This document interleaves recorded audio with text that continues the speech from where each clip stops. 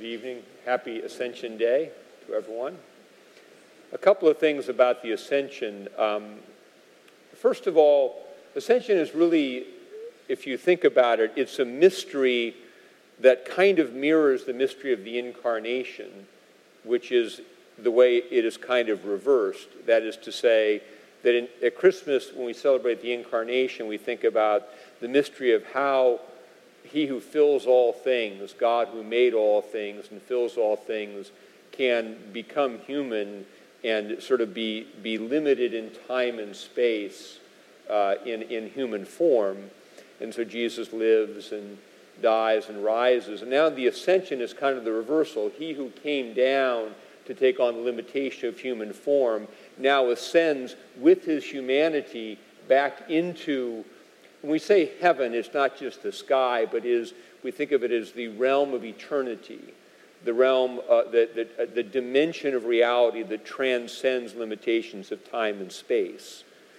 And in our morning prayer lesson from Ephesians, he said, when he talks about he ascended on high, that he might fill all things.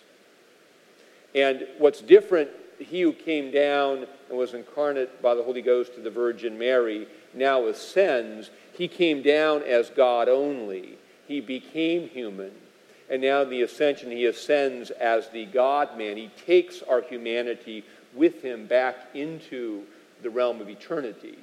So he is now a glorified human being. And we should understand that this is our destiny. When we look for the resurrection of the dead and the life of the world to come, we mean that we will now share in that ascended glory of our Lord. So it's a mystery and something to think about, that our Lord now is present in a way that he can be accessible to everyone at all times, in all places, because he's no longer limited by the reality of time and space that he took on the Incarnation. There's a sadness to that. I was with, some of you know Deacon Bob Blythen, who moved to Texas. I was with him in Denver last weekend, and he said he didn't like the Ascension because he liked Jesus being here with us. And there's something sad about, we put out the Paschal candle, and there's something about that visceral nature of Easter. He is risen, the Lord is risen indeed, and we're singing Pascha Nostrum, and there's something joyous, and now something happened. He is gone, and it does introduce, if you think about it in the church calendar, this sort of parenthesis. He was there with us, and now he's gone, and we're waiting for the Spirit to come, but we're and he promised in one of the Eastertide Gospels he would not leave us as orphans, but we feel in that liturgical sense kind of alone. He's not here as the risen Christ, and the Spirit has not yet come. But that's the other unique character of Ascension Tide. It is a season of expectation. And as we live our way through the church year, we fasted during the season of Lent to prepare for the resurrection, and then we feasted during Eastertide. And now as Christ ascends, the unique character of Ascension Tide, which is the time between now and Pentecost, a week from Sunday, is expectation. Jesus said, "Wait in Jerusalem for the promise of the Father, which I'll send, which is the Spirit."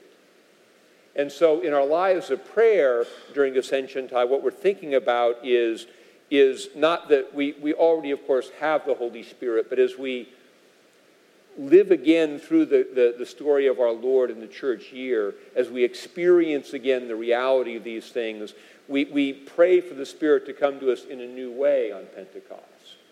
So we have a 10-day season beginning today where we begin to pray for the Holy Spirit to come. And so we should think in our lives here, what is it that we would like the Holy Spirit to bring to us in a new way? Is there a spiritual gift that we need, a way of a sort of gift of strength in some way, a gift of understanding, of knowledge, of perseverance, some way that we want the Holy Spirit to come in a new way? It's a good thing to think about during the next 9 days. There was a form of prayer in the church called a novena. I always thought it was just some weird name, but it actually comes from the 9-day period between now and Pentecost. 9 days of prayer for the Holy Spirit to come in a certain way to grant a gift. And so let's enter into the season of Ascension with this kind of expectation, knowing our Lord is risen, he's Lord of all, which is why we can now pray to him to give us things, because he can hear us all as in his glorified humanity at the throne of God, what our stained glass window represents to us, and he can answer our prayers. So we have a 9-day season now to make petition, to ask him to send us the Holy Spirit in a new way on Pentecost. And as Jesus said in one of his teachings on prayer, if you then, being evil, know how to give good gifts to your children, how much more will your Heavenly Father give the Holy Spirit to those who ask him? In the name of the Father, and of the Son, and of the Holy Ghost.